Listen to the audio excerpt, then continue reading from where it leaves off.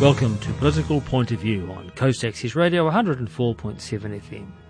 In this program, we talk with politicians of all types, of all sorts, from local government through to central government, and including aspiring candidates. Sit back and enjoy.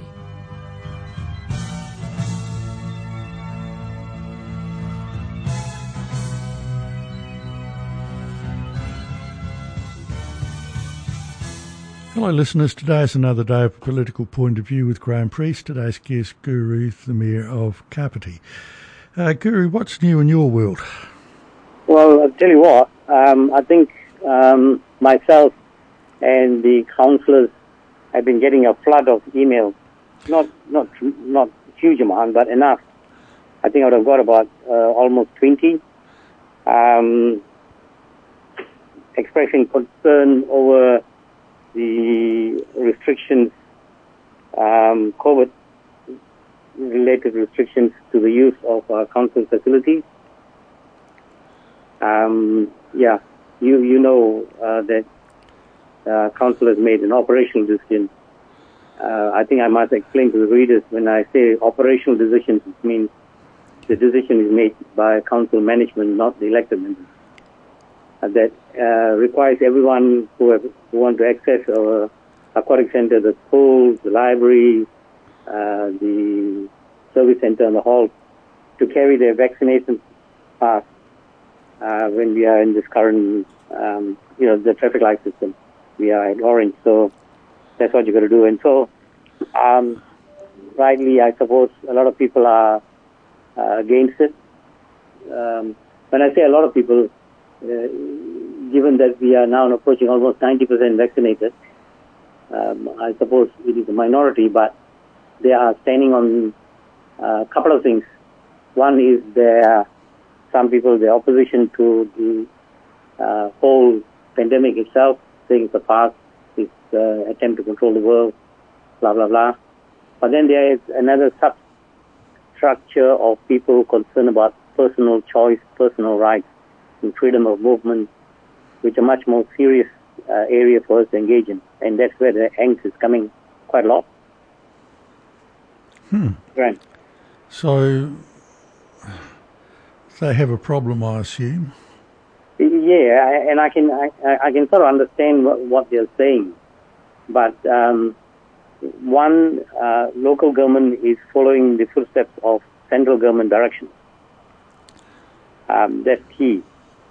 And it's the government that's decided in its wisdom, and personally, I think rightly so, that having as many people as possible vaccinated would be a great defense against the spread of this pandemic, which is lethal. I note that Upper Hutt Executive have decided in their wisdom not to enforce this similar thing. I think, I know that in Upper Hutt, Mayor and the Council has come under some criticism, whereas those people who are advocating freedom of choice are congratulating them. But the fact is, the decision again needs to be assessed in terms of how they assess their particular areas. In Upper Hutt, you find that one of the bigger halls, which has got the library, as one of the halls has got a couple of different facilities. That area, you've got to have vaccination pass. So it's not a carte blanche that say, you can go anywhere you like. So they are they sort of analysis. Like you know that there's also a requirement in some businesses for all the workers to be vaccinated. We are currently consulting on that with the staff. What that requires us to do is actually have a risk management assessment of each role. If that particular role has to deal with the front face of meeting the community, clients and stuff like that, then that role, that person fulfilling that role has to be vaccinated. So we define the role first before the person can sit in that particular role. If that role does not require any interaction with the public and it is backroom office work, then the need for that role to have to vaccinate the person is less. But with the number of staff that you've got working there, Guru, in fairly close proximity to one another, That's right. that makes a farce of that, doesn't it? Yeah, but it's not an easy thing to do. There's a certain amount of assessment and risk management that you've got to do. So it is not a black and white situation. Given previously that we just had to follow the government direction, that was easy enough. But now a certain amount of analysis and risk management assessment has got to be done locally. So that brings council staff into the cold phase of facing public criticism and backlash. Right. I don't envy you. You're going to have to wear a tin hat, I think. Yeah, but I mean, the key to understanding this is, if you see the personal choice. I mean, it is not an abstract. With personal choice, people don't live in a complete vacuum. I mean, for instance, you have personal choice. Does that mean that you can drive on the other side of the road? You can't. You got freedom of expression. That doesn't mean that you, in the middle of a crowded theater, you can simply shout out fire. You can't. And the personal choice too, you've got to see whether the choice that you make, the consequences of those choices comes back only to you, then the justification of that could be tolerated. But when your personal choice impinges on the safety, health, and possibly even death of others, then that personal choice needs to be curtailed or be subservient to the collective good. So it is not an easy thing. It is hard. It's a problem with democracy, isn't it? Yeah, I mean, you have your liberal Democrats who aspire to individual freedoms. You have social Democrats who push the importance of social effects in the collective much more. So there's always this tension in the push-pull factor. But this one particularly has, if you look at some of the Asian countries, they are centralized countries where the right of the individual is not that high as the right of the community. You find that vaccination rates are very high. But if you look at countries like ours, where you have liberal democracies and people value the individual rights, and therefore it makes it much more difficult to get a collective consensus. They don't seem to have a problem in China.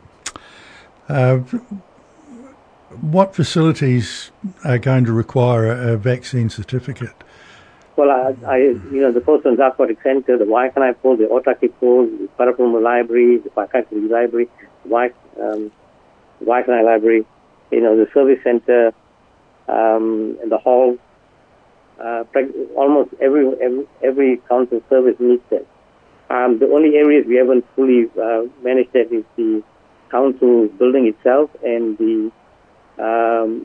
where our consultation staff hasn't finished yet.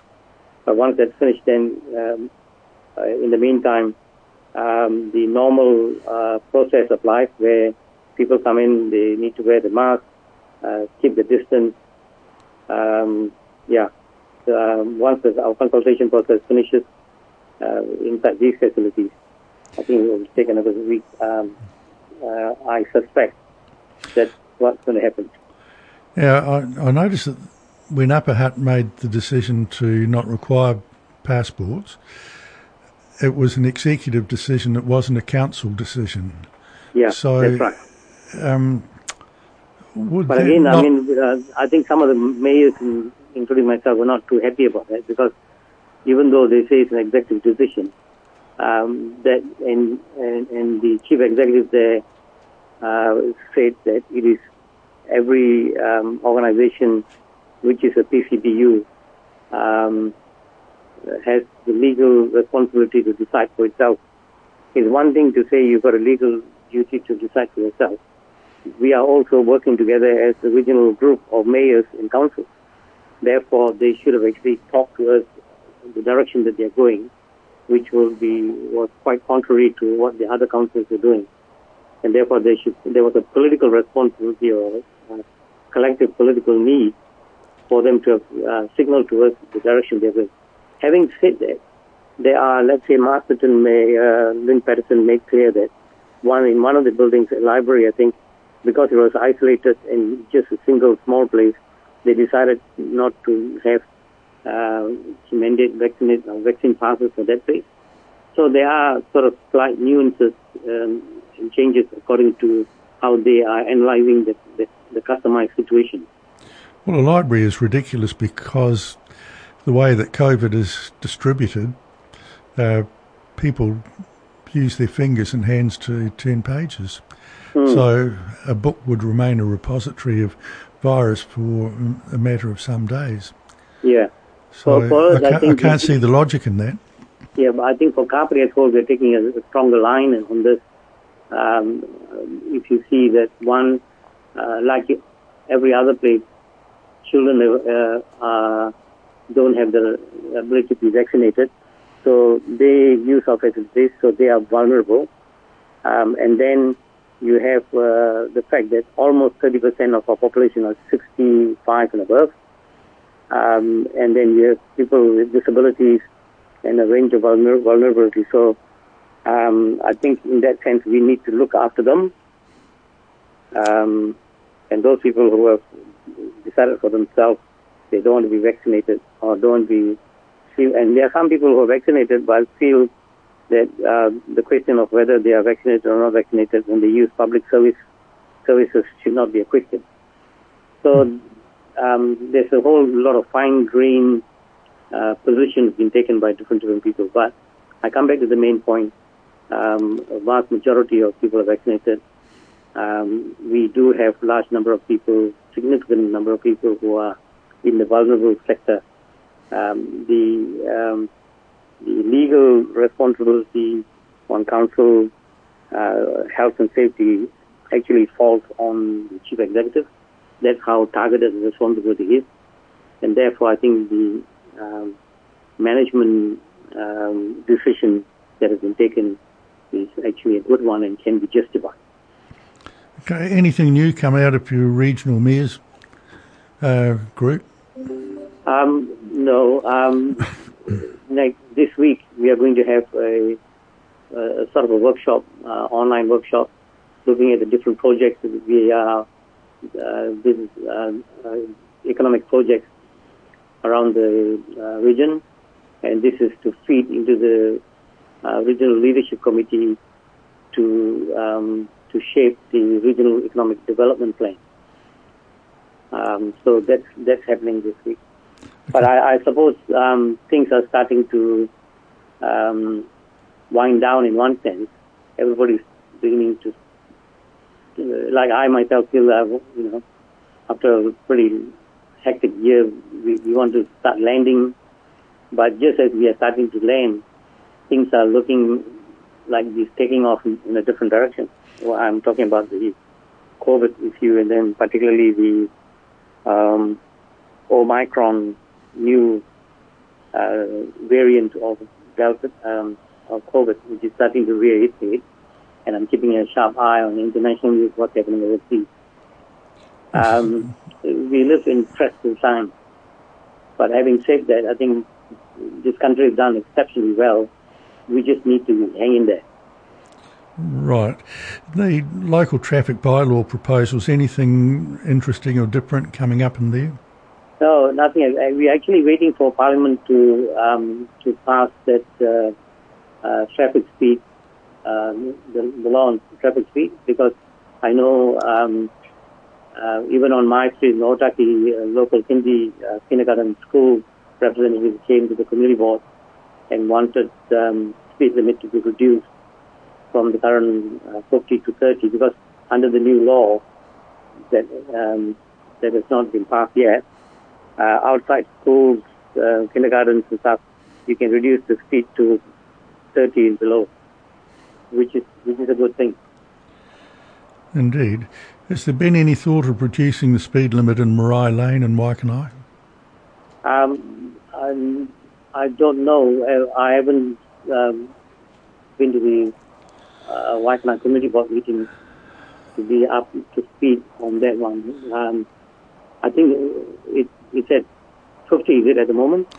It's currently 50, and which is not a good speed.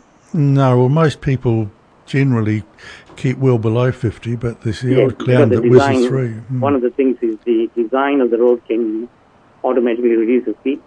Like where I live in Otaki, Wairanga Road is very wide, and when you have a very wide road and straight, people speed. They do, but and Marai Lane is very narrow, so you need to, and then you got two. How many? You got one pedestrian crossing, right? In Marai Lane. Yeah, just by the yes, by the clinic. By the clinic. Yeah. No, certainly, I think that should be a 30. Speed should be around 30, I think. Yeah. Well, my observation that it's worked very well in Raumati South, Raumati Beach, and Paraparamu Beach, and it's a lot more pleasant with the lower speed limits through the little town centres. And I think it's time to relook at probably the speed limit in Marai Lane for exactly the same reason. Yeah. And when you're talking about traffic and speed and stuff like that, I mean, we've been keeping an eye on our consultation on the growing well growth strategy. It has been interesting to see some of the submissions that are coming back. Certainly, landowners have realized that this is the time to put their hands up and say, look, I've got this big block of land. You could put so many houses. We would like to be part and parcel of this process. So certainly you find a whole lot of people wanting to rezone their land for housing, residential development. That they need to go through the assessment, of course, whether we can have the infrastructure available to support that. But I found it really interesting that this has alerted people to the current productive value of the land as a whole, and the projected future productivity of the land if they convert it to residential uses. What are you hearing on the ground, Graham? Actually, I haven't heard a heck of a lot, but the thought of more houses taking up productive land gives me the horrors. Yes. But the objective of high-density infill housing will radically change the personality of our district. Yeah, true. I suppose that's why the original national policy statement on urban development was talking about intensification in the CBD areas and transport hubs, which is a fairly good rationale for growth. So you go up, and the possibility of going outwards should be constrained by one of the things is the productive land, particularly Otaki North. We need to retain that, but that's got to be tested, I suppose. The other issue, of course, is in the middle of us trying to manage the government requirements under the national policy on urban development. Certainly, out of the blue, they dropped in the medium density housing to speed up density in residential zones, and without the need of resource consent. So, can you imagine places like Waikanae Beach, which has been allocated, with I think it took 3 years for us to consult with the community and come out with a plan on what we call special character, to preserve the special character of the place.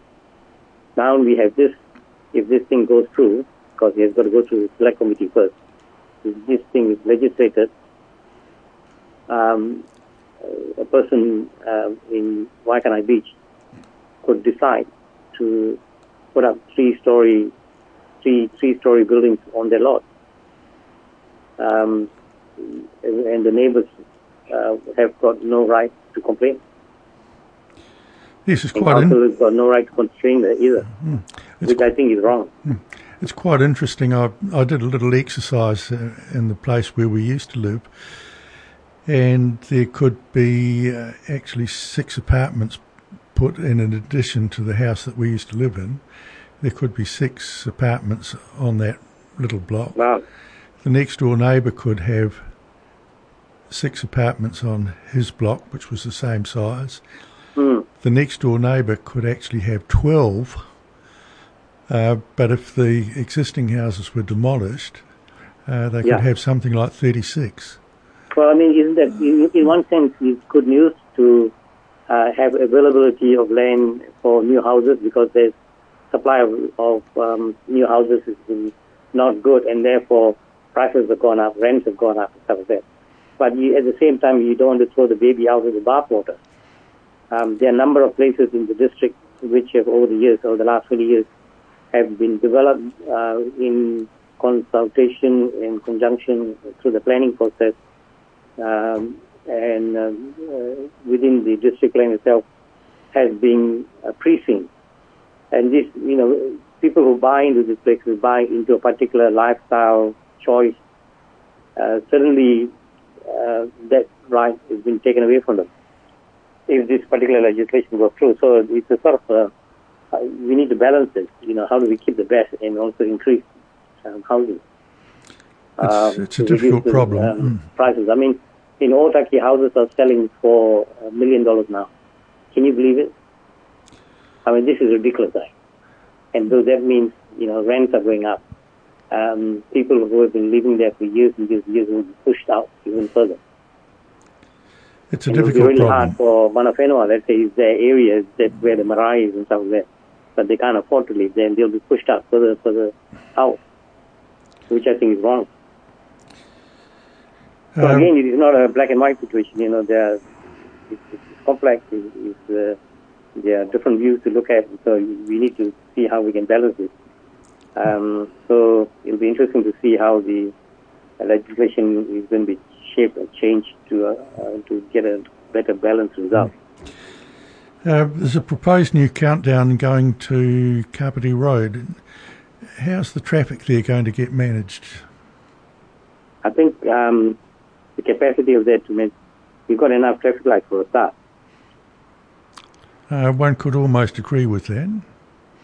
In fact, but having said that, in more recent times I've found that when I'm going back home and using that Kapiti Road to turn off to the expressway, the traffic lights down there, the traffic that's lined up chocker. So even when the light goes green, you cannot go across because you'll be stuck in the middle of the intersection. Well, I imagine it'll be a fairly substantial supermarket, and that will have a substantial traffic flow in and out.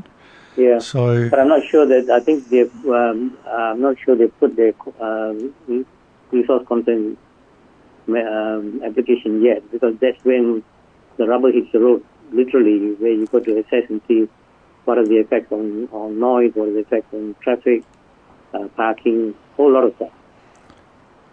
I'm sure it'll come out then. Right, because I really can't see any logical solution to how it can be managed with the BP service station causes enormous bottlenecks with people trying to cross lanes, and it was a ridiculous place to have it. And the Caltex one further down the street is possibly not quite as bad, but it does cause problems. And then there's the roundabout with the Kapiti lights. And also, that's why we need a secondary road. I think we would need a secondary road to take traffic off any development on the airport lane, on the B3B block lane. Needs to have a separate access on the southern part. Well, that's totally logical, yes. Yeah. But when is it going to happen? Well, again, I mean, how long's a piece of string? I mean, because Noel Robinson promised a road there. Yeah, and again, I think he's for the 30-year plan. And what, 5,000 jobs or something like that. Yes. But, developers come and go, don't they? They do. And each time they sell... That one's gone. Yeah, each time they sell at a huge profit. Yes. All right, Guru, we've got somebody else that's just waiting for an interview, so we'll catch up with you again. Great to talk to you. I assume that it will be February before we talk to you again. Oh, in that case, Merry Christmas and have a good time to yourself, your staff, and all the listeners. Thank you, Guru. Appreciate the sentiments, and they were returned, obviously. This has been another session of A Political Point of View with Graham Priest, today's guest, Guru Mayor of Kapiti. Thank you for listening.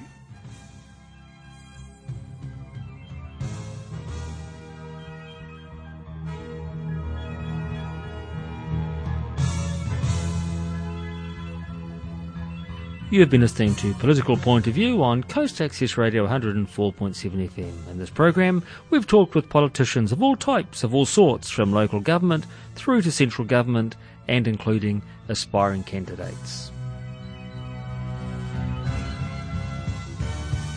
This program is made with assistance from New Zealand On Air for radio broadcast and through the accessmedia.nz website.